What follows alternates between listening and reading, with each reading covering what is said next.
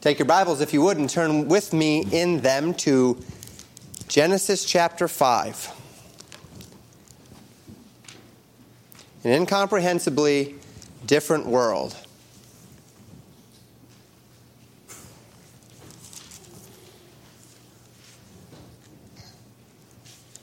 Today is a bit of a perspective-setting day. In many ways, all of Genesis, early Genesis is perspective-setting, perspective on God's power, on God's love, on suffering and sin, on human nature.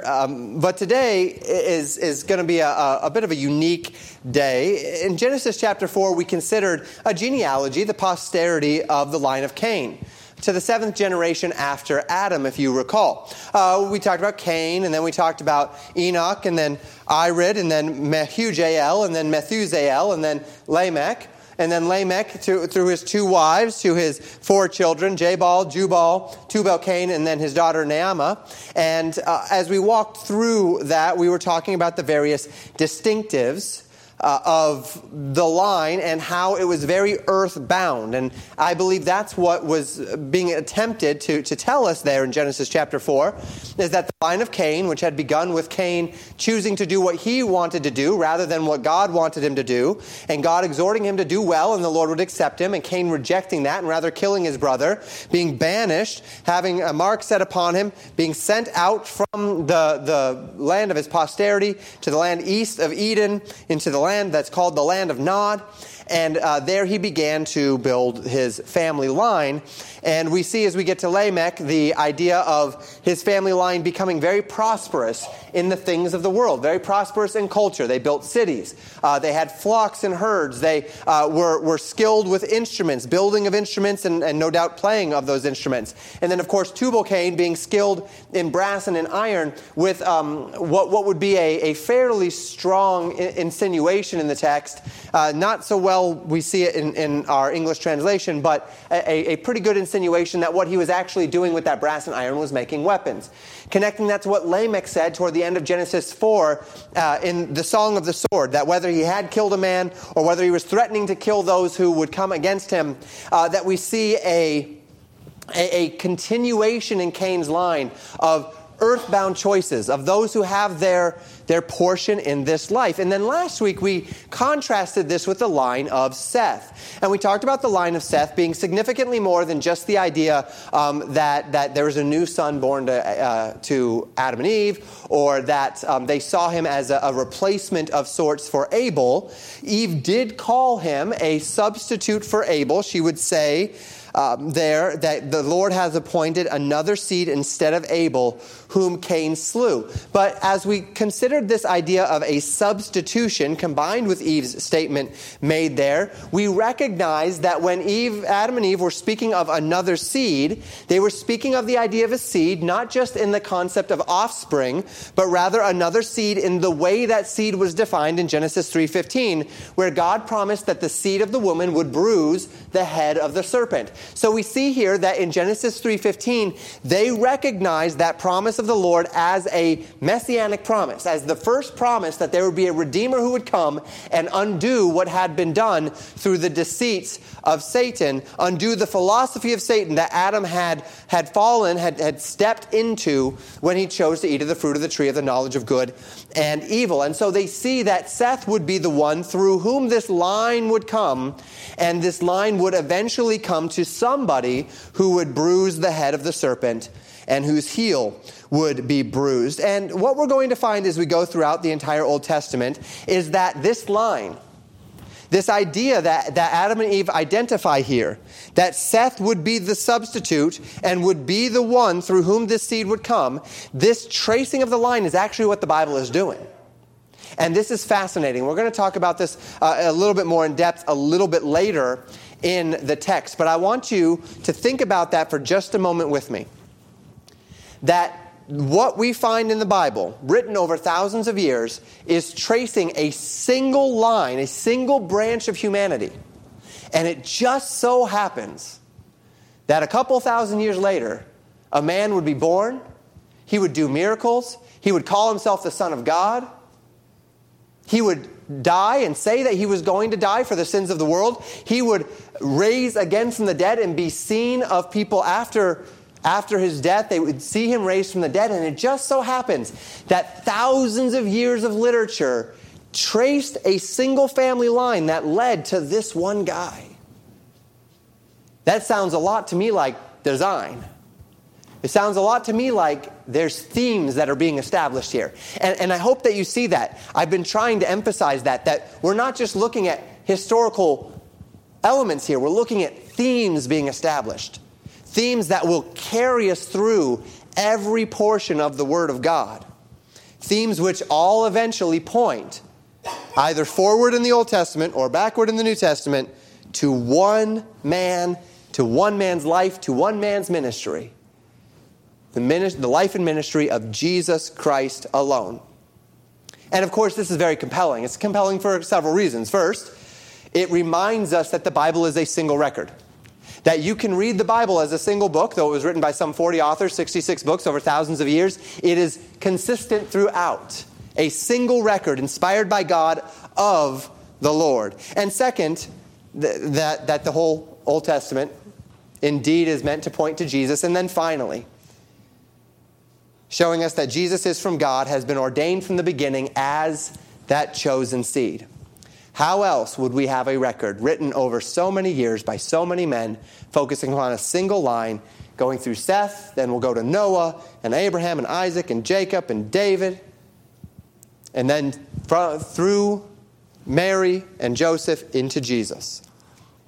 The Old Testament never deviating from the singular focus, showing us that since Genesis chapter 1, verse 1 was written, it was always written to show us Jesus.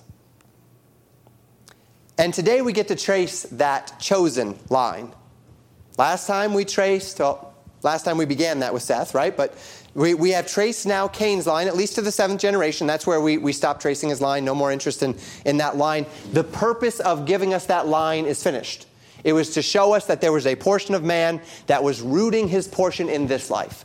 Now it's time for us to see the line of those who chose a different path. As we talked about last time in Genesis 4, the path of those who began to call upon the name of the Lord. And what I'm going to do, because it's a very different chapter, it's a genealogy. And genealogies are not the most exciting things. Now, this is one of the more interesting genealogies. We'll talk more about genealogies as we get into our application concepts today.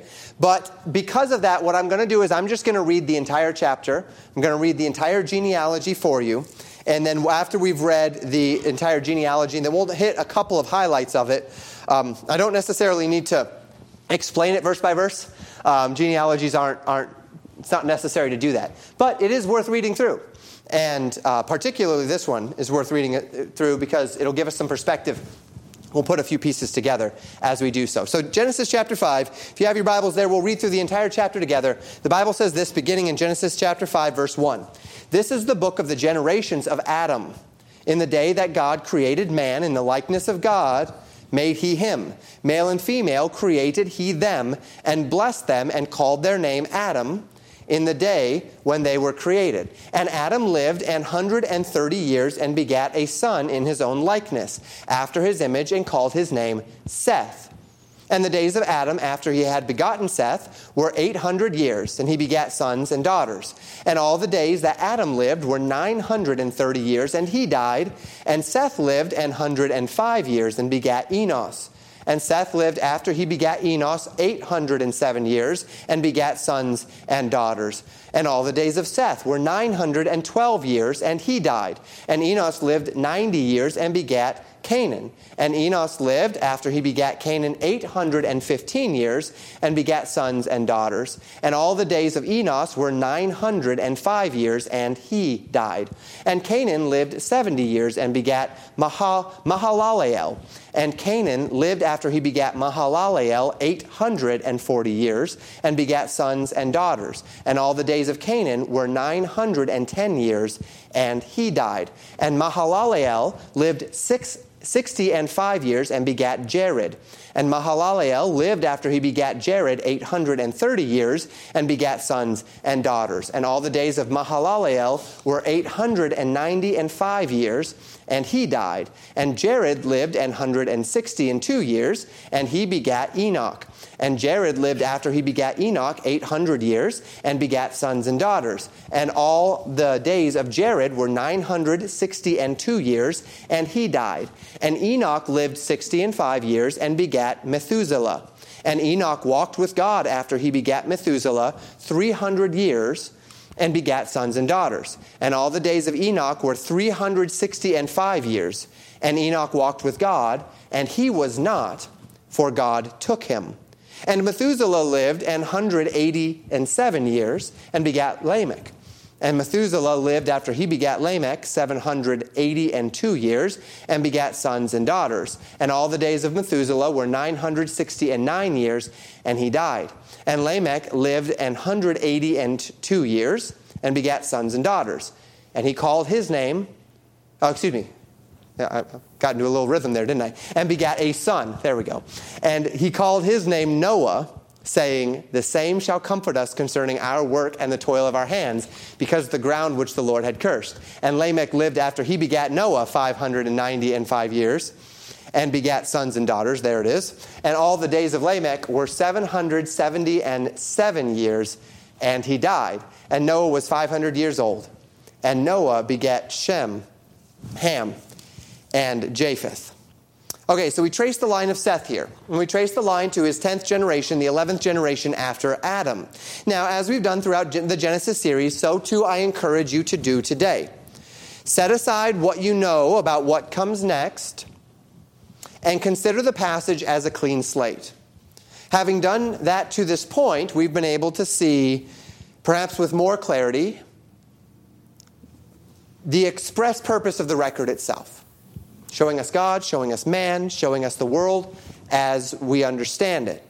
And to this point, if we were really being introduced for the first time to God, if you'd never read any of the Bible, and you were starting from Genesis chapter 1, verse 1, and you were thinking through it, and you understood it, and you understood what was trying to be said here, we've talked about all of the things that you would glean about God, about man, from the text. And as you were reading through, and you got to Adam and Eve, and Adam choosing to eat of the fruit of the knowledge of good and evil, and then Adam immediately falling into fear and into shame, and saying, yeah, fear and shame, that's where we see it in the world today. Oh, okay, so fear and shame did not come from God. That was not God's plan. That was not God's intent. That was something that was ushered into this world through man's sin, through the deceits of the wicked one, this serpent, and then there's this curse, and there's this curse of the earth resisting. Okay, that makes sense. I see that today. And then we go to Cain and Abel, and you say, okay, Cain, and he was supposed to be worshiping God, but he was actually not worshiping God, and God rejected him for that. Okay, I understand something about God, but God is merciful, and God says,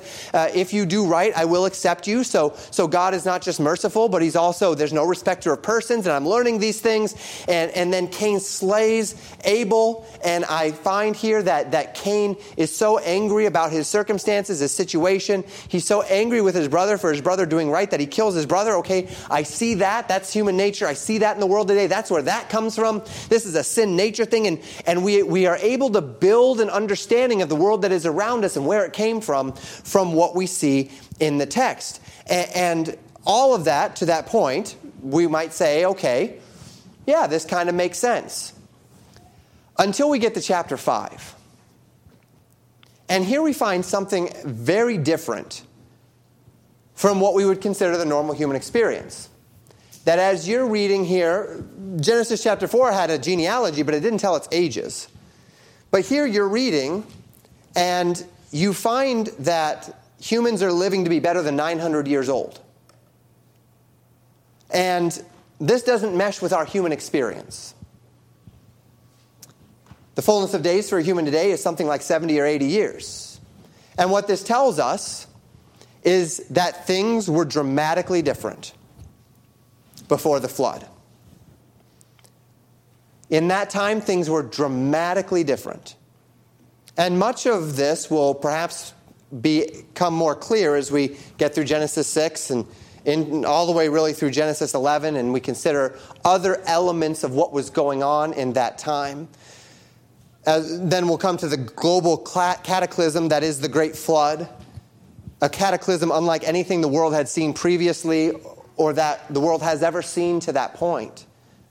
to this point, we perceive that in the future, as God judges the world in the future, that there will be a cataclysm of greater impact and import than that of Noah's day. But to this point, in 2022, the world has seen nothing like what the Bible will describe in Genesis 6 through 11. And there are any number of theories as to why it was that things were so different prior to the flood.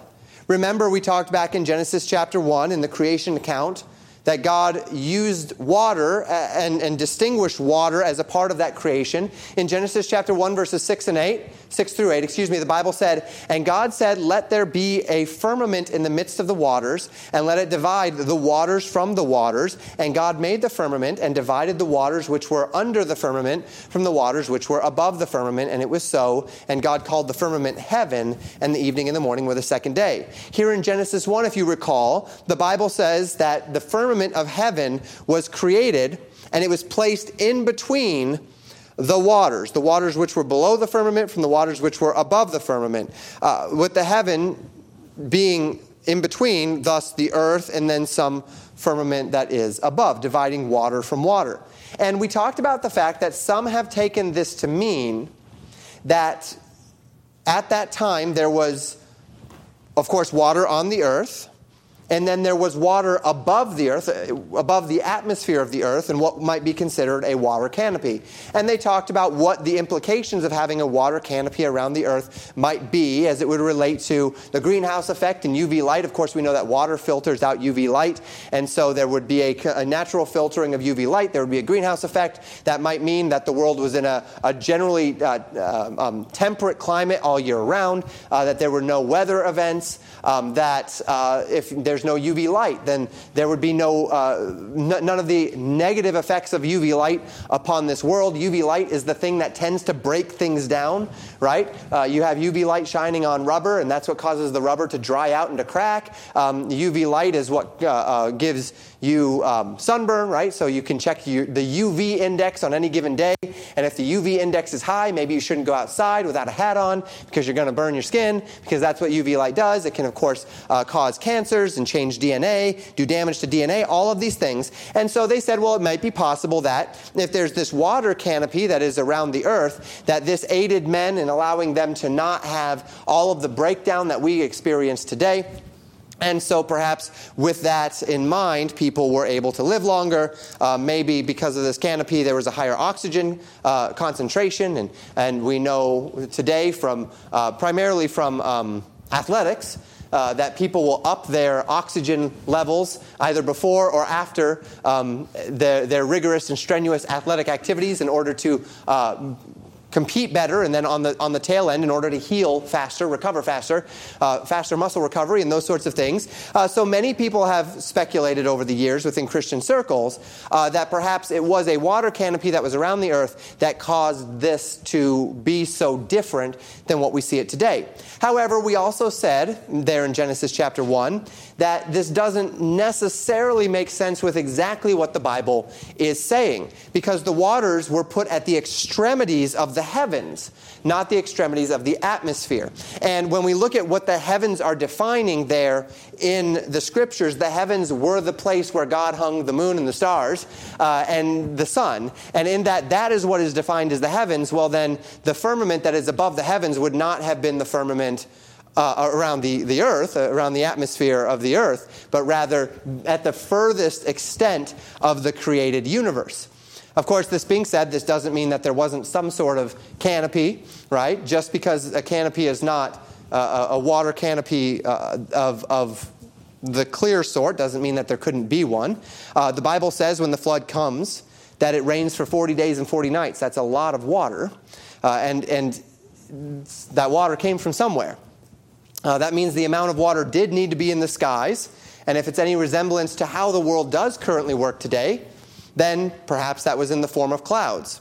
A very, very thick cloud cover can also filter out UV light. Maybe that would mean those things as well. But of course, if there was a tremendously thick cloud cover that covered the earth for all of those years, it would also mean that the people before the flood never got to enjoy a bright, sunshiny day. And who knows if that was the case. All of this to say that there are these theories as to how it was that people lived. And the water canopy theory was one that was well received for quite a long time in Christian circles. There are some reasons to believe that maybe that wasn't the case. But we do recognize, even through these speculations themselves, that was an incomprehensibly different time. Now, just for your reference, modern creation scholars, Bible-believing scientists, have, and this is both through Answers in Genesis as well as Creation Ministries International, among others, they give most credit today, this longevity idea, they give most of that credit to genetics. And when I started to study that, I rolled my eyes a little bit. And the reason why is because everything is blamed on genetics today. Genetics is like the great black box, right? That you can point to anything and you can say, aha, the problem is genetics. Why are you angry? Well, it's because of my genetics, right? I have the angry gene. Why are you struggling with addictions? Well, it's because of my genetics. I have the addiction gene. Why are you inclined to this or inclined to that? Well, it's because of genetics. I have that gene. And so genetics has become the great scapegoat of our time because it's something we're learning about, but we don't actually know anything about. And because of that, it's the great scapegoat, right? And so when I started reading the more recent literature on what believing scientists have thought about this, and they say, oh, it's probably genetics, I went, uh-oh, here we go. We're just black box blaming genetics for everything, right?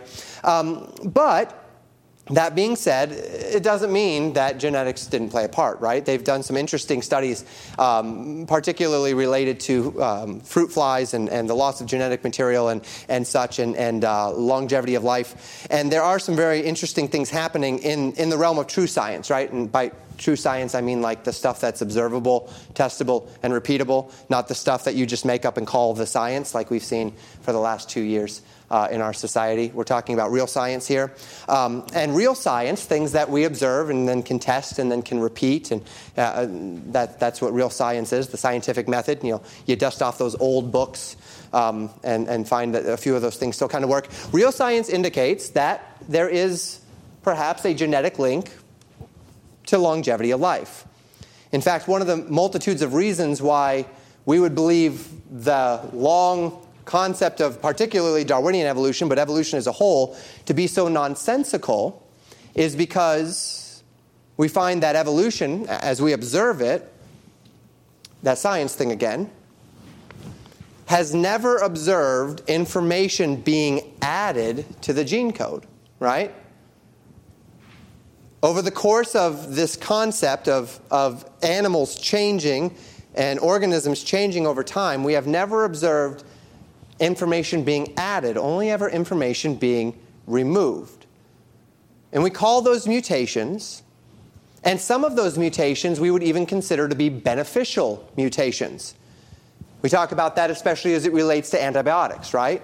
That there are certain bacteria who become resistant or immune to antibiotics. And we say, aha, see, they are evolving to preserve themselves from the dangers of antibiotics because they are a living organism and they're trying to live. But what we find is that these new resistant strains are actually not adding information that is changing them into something better, but rather they become antibiotic resistant because the antibiotic that we have developed attacks a certain part of the bacteria, a certain part of the organism, and in certain mutated strains of that organism, they lost that part of their organism, and so the antibiotic does not have the thing to attack anymore because that part is now gone. It was not an addition of information, it was a loss of information.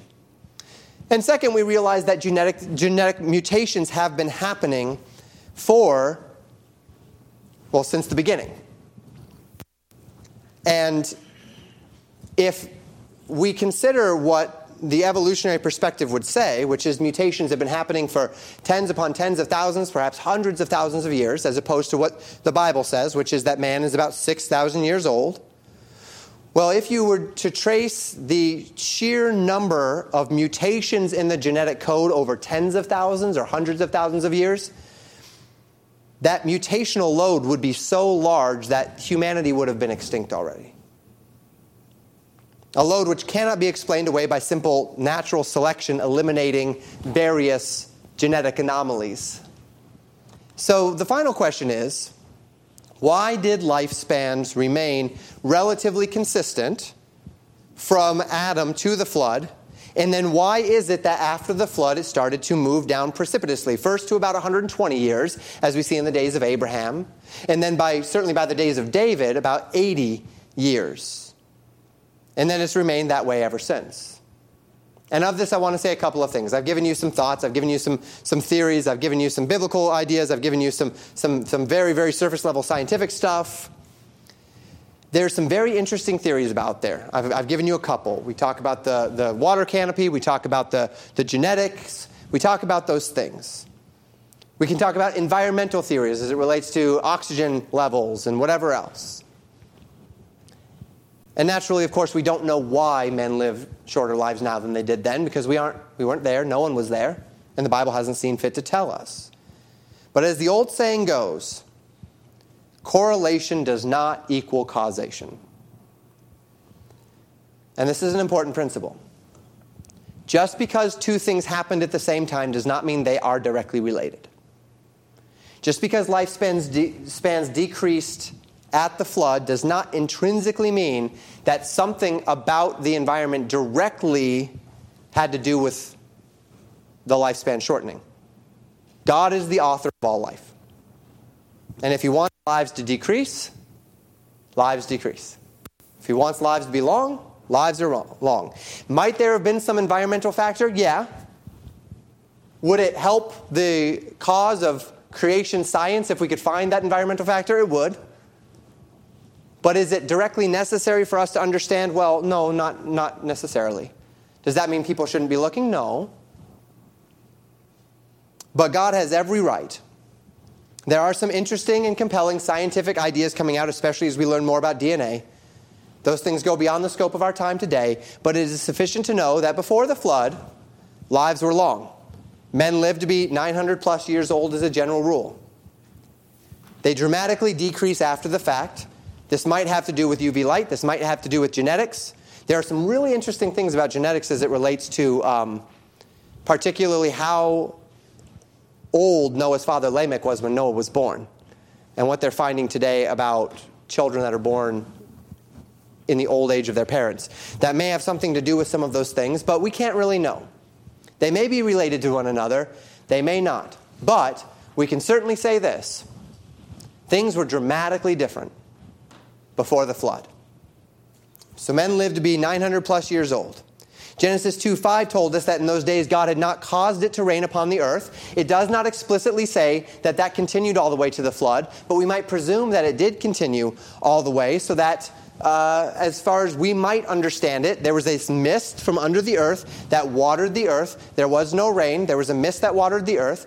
If there's a mist that waters the earth, if the earth is somewhat temperate, especially if there is not the normal problems of UV light, then we would expect there to be a year-round growing season, year-round fertility. There are no droughts because we're not dealing with the cycles of climate and of rain. We're dealing with a consistent, steady mist that is watering the earth from below.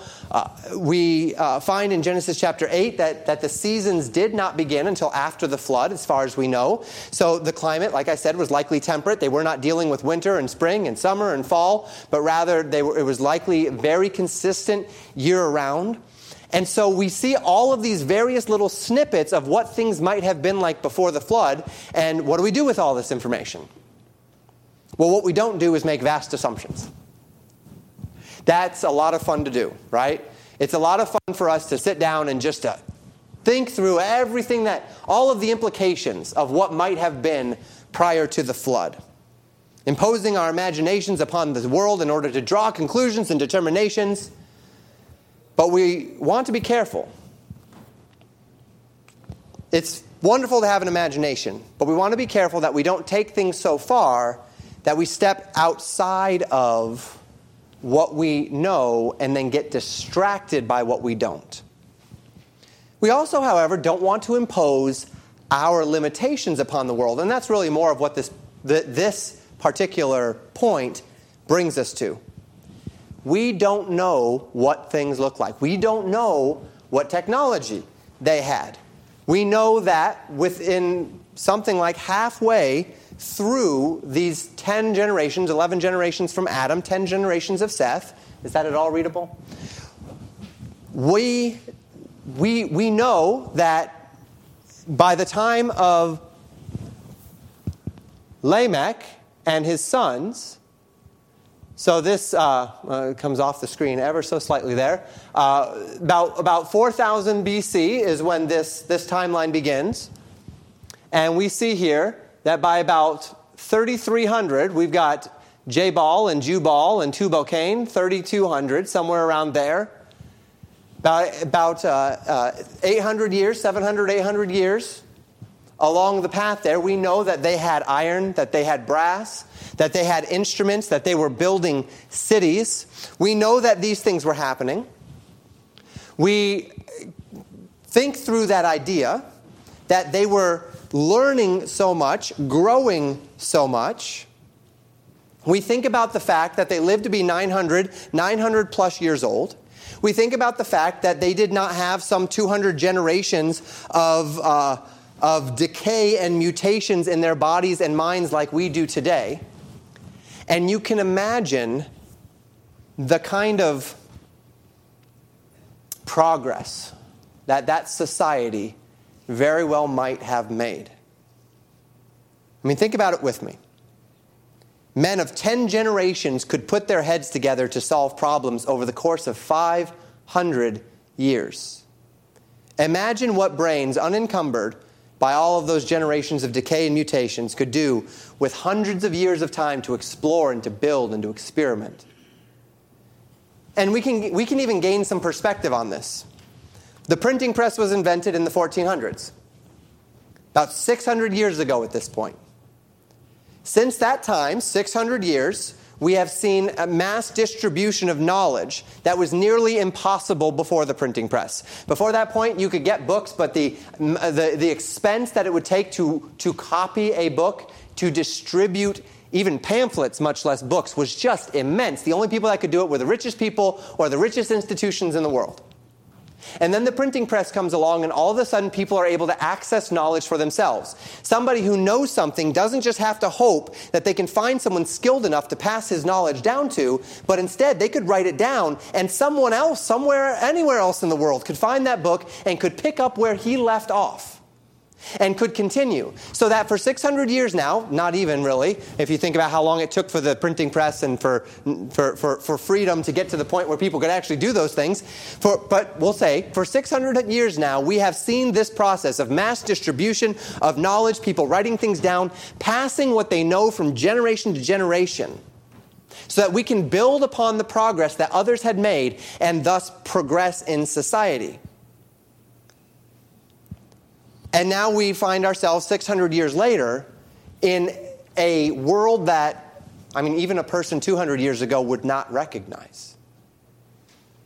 Imagine what, not just being able to live for 900 years, but imagine what living for 900 years, having 10 generations of the same family, among all of the other families, having all of those minds, all of that experience. The ability not just to say, well, I've perfected my craft over 40 years, and now I'm going to hand it to someone else who can take that and run with it. I'm going to perfect my craft for 400 years. And while I'm doing that, 40 years into perfecting my craft, I've got an apprentice that is as good as I am.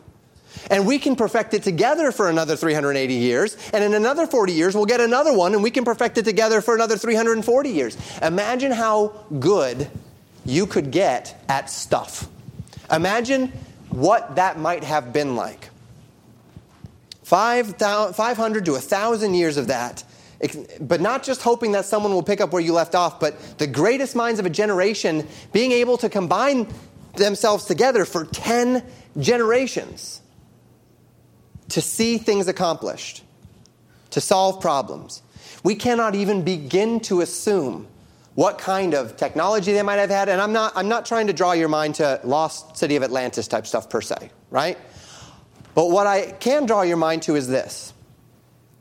something as grand and mathematically precise as, say, the pyramids in Egypt. They're dated. The flood is actually this dark line right here. The pyramids in Egypt are dated around here. Now, if archaeology is right in their dating, and that's a big if, but if they are, would it surprise anyone that the pyramids were not built by the Egyptians, but by the pre-Diluvian civilization?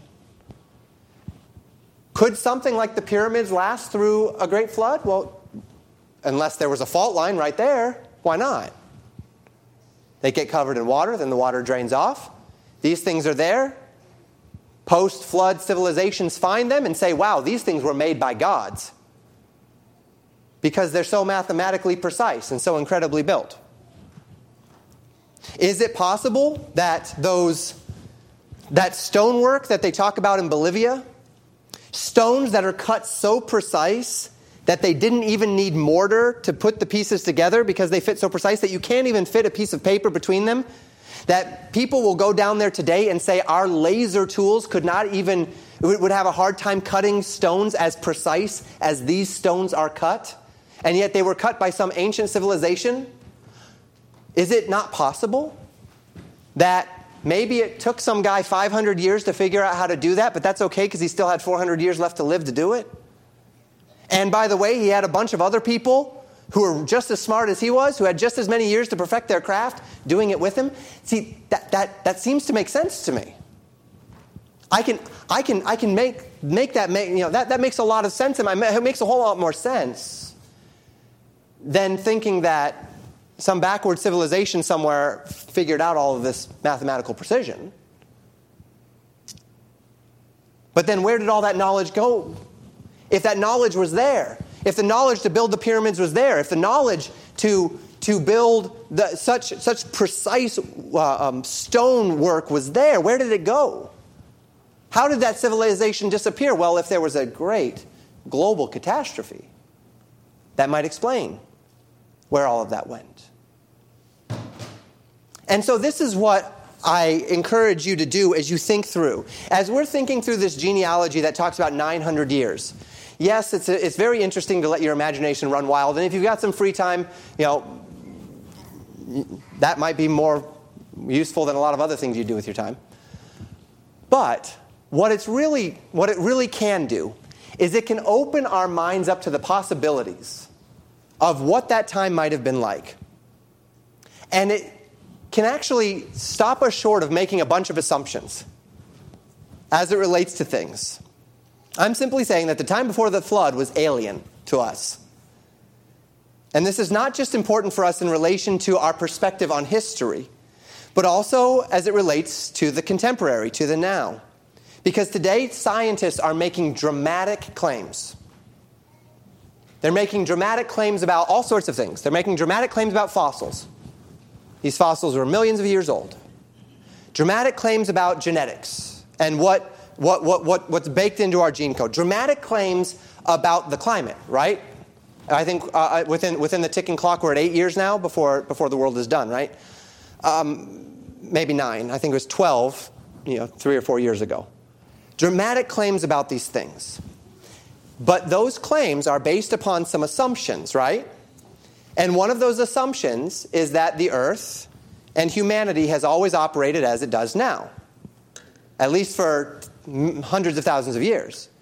Scientists, they look at this physical evidence that they dig up, and they interpret that physical evidence on the basis of major assumptions about their certainty of the consistency of the world. But what if 4,000 years ago, there was such a dramatic earthly cataclysm that it fundamentally changed the entire climate of the earth? That the things that we see today, the way that the earth operates today, the climate as it is happening today is not necessarily an extension of that original earthly design, but it's an extension of the earth reeling from what happened 4,000 years ago. As a matter of fact, some creation scientists say they feel as though the earth is actually still settling from that cataclysm. It was so dramatic.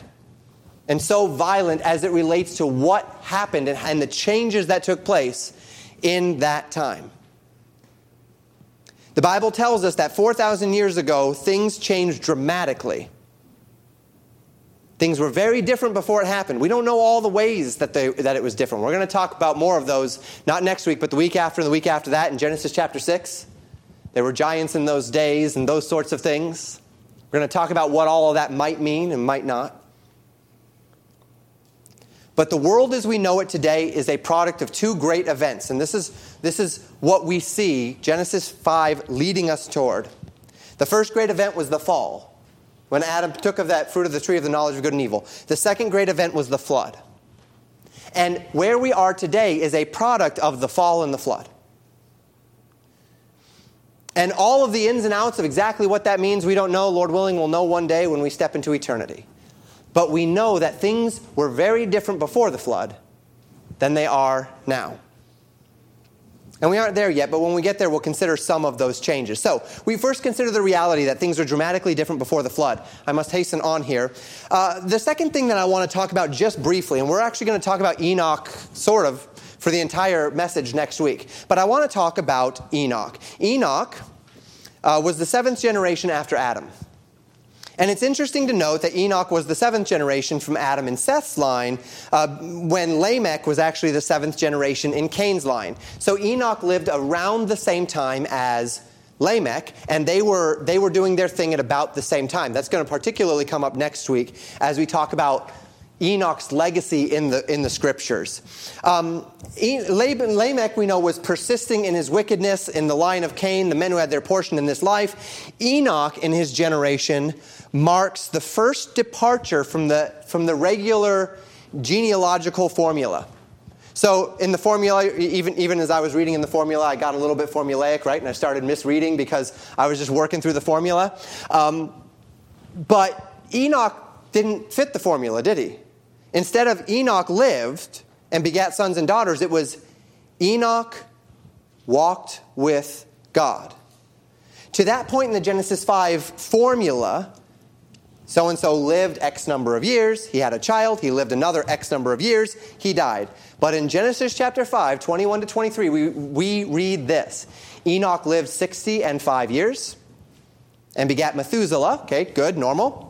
And Enoch walked with God after he begat Methuselah 300 years and begat sons and daughters. And all the days of Enoch were 360 and 5 years. And Enoch walked with God, and he was not, for God took him. So several unique things about this passage. First, of course, we find that rather than Enoch living for 300 years after he begat his sons, the text explicitly says he walked with God. There was something special about Enoch's relationship with God. And what we might think as we put the pieces together, we'll talk a little bit more about it next week, is that Enoch may very well have been the first prophet of God. We know he was a prophet of God. Whether he was the first, we don't know, but he might have been the first of those true prophets of God.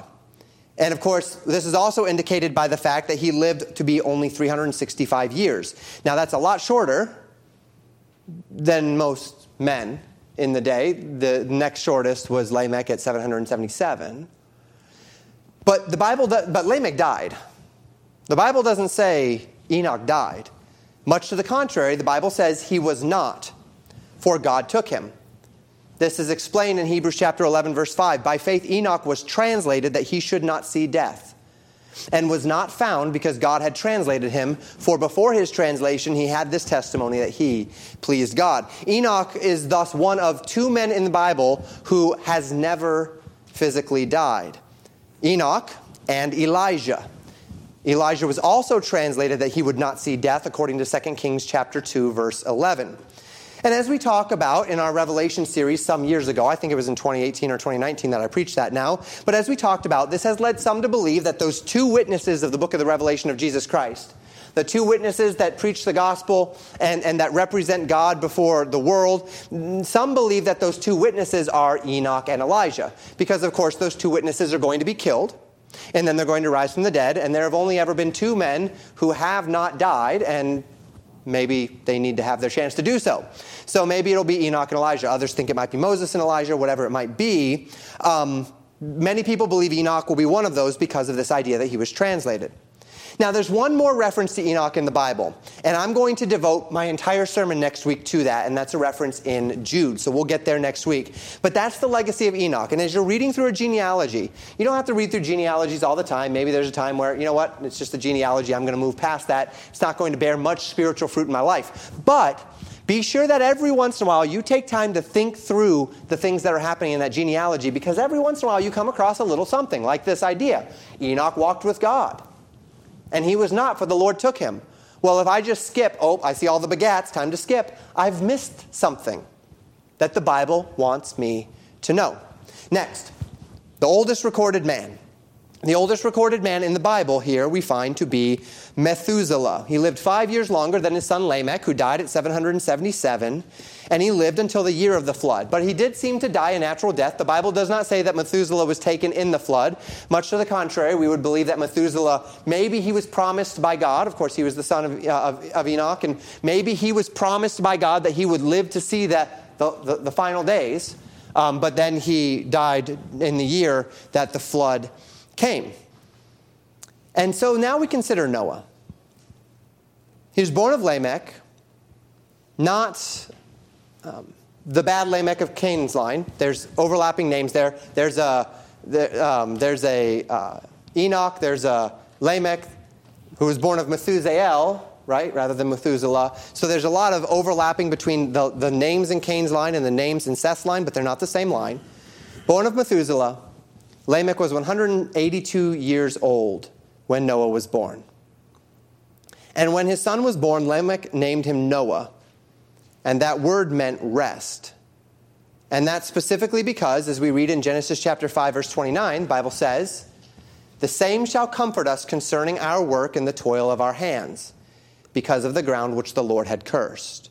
Lamech prophesied, or perhaps it was Enoch that had prophesied previously, of one who would come and who would bring a measure of rest or of comfort, specifically concerning the toil of man's hands as it relates to the ground which the Lord had cursed. Now, we'll reference this promise significantly more after the flood, but I believe that what this has to do with is the fact that before the flood there were not seasons. And because there were not seasons, and before the flood there was this mist, that means things would have grown all the time. They would have grown perpetually. And if there's a perpetual growing season, then there is no rest.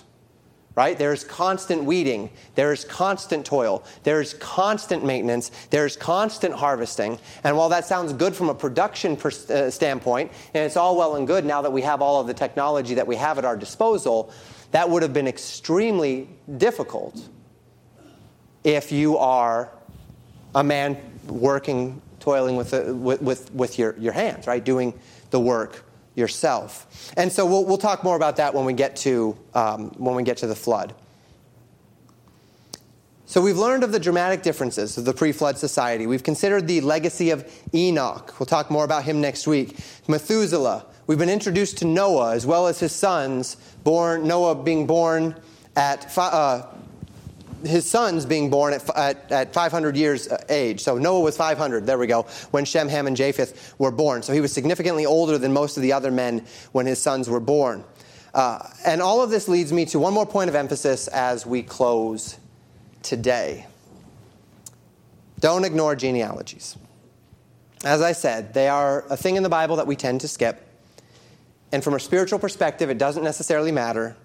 There isn't going to be any nugget in the genealogies that is going to hit you like a ton of bricks and fundamentally change your Christian life. It's never going to happen. Unless it does. And what I mean by that is this.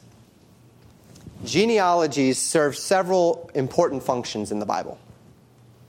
Genealogies, they validate history. How do we know that we aren't dealing with myth or legend? Many people say that, well, the stuff before the flood, that's just myth. That's just legend. Well, genealogies exist in this a portion of Scripture. Now, you can say maybe those genealogies were made up. That's fine. But what you can't say is that the Bible is not presenting this as history. And how do we know that the Bible is not presenting this as history? Because they give us genealogies. One that connects Adam, not just through to Noah, but Adam all the way to Jesus. And Jesus was real. And if you follow that genealogy back, David was real. If you follow that genealogy back, Judah was real. And if you follow that back, Jacob was real, and Isaac was real, and Abraham was real. And then we're going to say now it's all made up before that. But why? Now, you can say that. That's fine. You can believe what you'll believe. But don't say the Bible's saying that. Because the Bible tells us Jesus is real, and Abraham is real, and David is real, and they're all real. And the Bible continues that genealogy all the way back to Adam. So the Bible's saying this is real. And we've got to deal with that. We can say the record is wrong. That's a debate about inspiration and preservation. But we can't say the Bible doesn't present this as a record of narrative and historical fact, not a record of legend or of myth. Second, genealogies indicate focus. And this is what I told you earlier. This is what I was saying earlier. Genealogies don't trace every child. And this is where genealogy could change your Christian life. You're wondering, you're doubting, what about this Jesus thing? Is he really real? Things could be made up. Sure. Of course. It all could be made up. But interestingly enough, these genealogies don't trace every child of every man. They trace one child. Generally one. When we get to Noah, it'll trace 3, and then down to 1 again. And that would be Shem. Right? And then we'll branch off a little bit, and then it'll come down to 1 again. And we'll keep focusing in on one branch, one strand.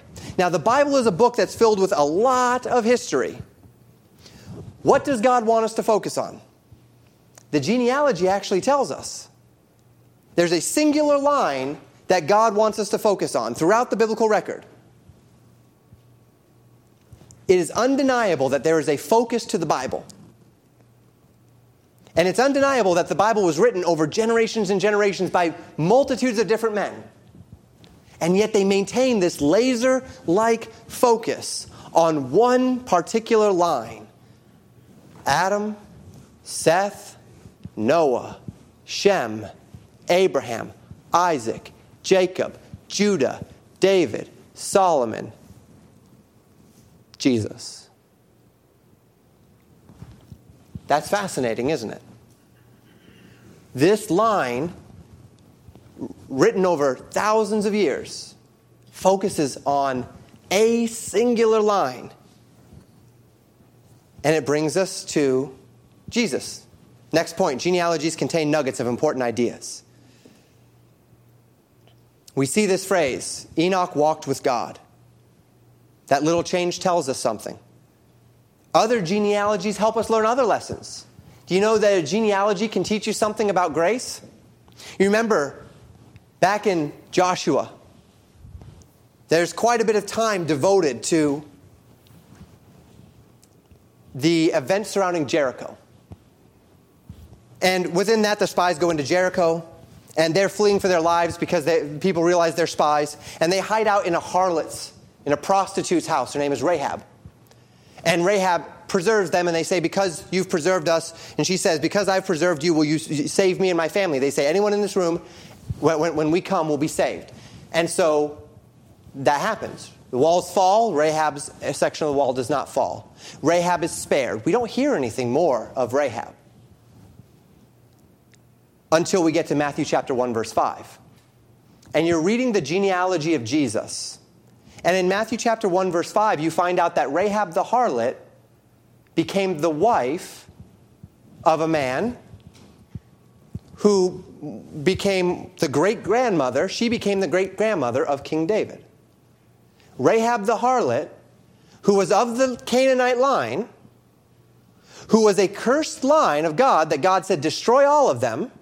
And on top of that, 2 generations later, there was a woman named Ruth, who was of the Moabite line, which God said may never come into the congregation up until the 10th generation.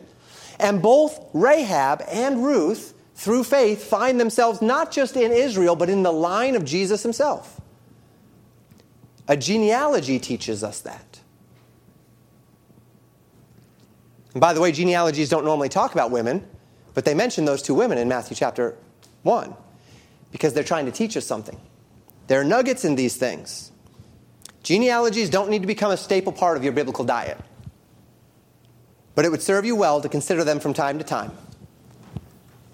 Finally, and this is kind of coming back to that focus idea. I should have put those two together. I should have flipped 2 and 3, but I didn't. So, fourth and finally, genealogies prove messianic intent and design. Thousands of years before Jesus came, Jewish writers were establishing the foundational importance of his arrival in many ways. Messianic prophecies, of course, Jesus fulfilled those. The law, the temple, these things were all pictures of things which Jesus Christ would do and would fulfill. The feasts, they were all indications of things that Jesus would bring to bear. Prophetic elements. But the genealogies did this as well. And so I ask you this question again. We talked about the fact that of all of the lines that Jewish history could have traced, it traced this line that happened to end with Jesus. What are the chances? What are the chances? You say, well, yeah, I mean, there were probably a bunch of men around Jesus' time, and a bunch of men that were of that Davidic line, right? And so yeah, there's at least it's a chance. Okay, what are the chances that of that branch of David's line, David and Solomon and so forth, that from that line is going to come the great miracle worker? From that line is going to come someone who would even proclaim to be God in flesh, much less actually heal, much less actually raise the dead, much less actually proclaim himself to be Messiah. Claiming divinity, doing great miracles, teaching among men, dying as he promised, being seen of men after his resurrection. Sure, maybe that man, maybe that unique man that has some sort of supernatural ability finds his way into history somewhere. But what are the chances that that unique man finds his way into the exact line that a book written over thousands of years by multiple authors is focusing upon consistently? Genealogies show us that there is a design happening here. And if we have the eyes to see it, you can't unsee it. God has done his work. He has traced history with a very, very fine tip. And he has brought it to its expected end in Jesus Christ. And the fact that we are tracing Shem, the fact that we're tracing Adam and then Seth and then Noah and then Shem, the fact that we're doing that in Genesis screams to us that God had a design from the beginning. Unless from the very first page of the Bible, God was not just compelling men to write history, but he was inspiring men to trace the history of a man. This book would not make any sense. It's impossible that this book would be written unless there was a bigger plan. And this book has been written, and it's in our hands. And that tells us that there was a bigger plan. And that Jesus was the culmination, the very pinnacle of that plan. And so, I just read you a genealogy today. But boy, there's actually a lot that we could take from it, huh? There's a lot of things to think about. But may we carry this idea with us today. And may we carry it into our reading of the Bible and into our study of the Bible and into our conversations with others about the Bible. That the Bible is not just a collection of works written by men. It's a single record focused upon one man, and that man is the Lord Jesus Christ. That from the very beginning, God had a plan in this book being penned, and that was to show us Jesus. And thank God we are living in a time where we get the whole record. So you don't have to wait until the rest is written, right? Because it's already been written. And we thank God for that. And now it's ours to live, to tell, to proclaim. And may we do so in our lives. Thank you for listening to Pastor Jamin Wickler from Legacy Baptist Church in Buffalo, Minnesota. More information about Legacy Baptist Church and a library of sermons are available at www.legacybaptistchurch.net.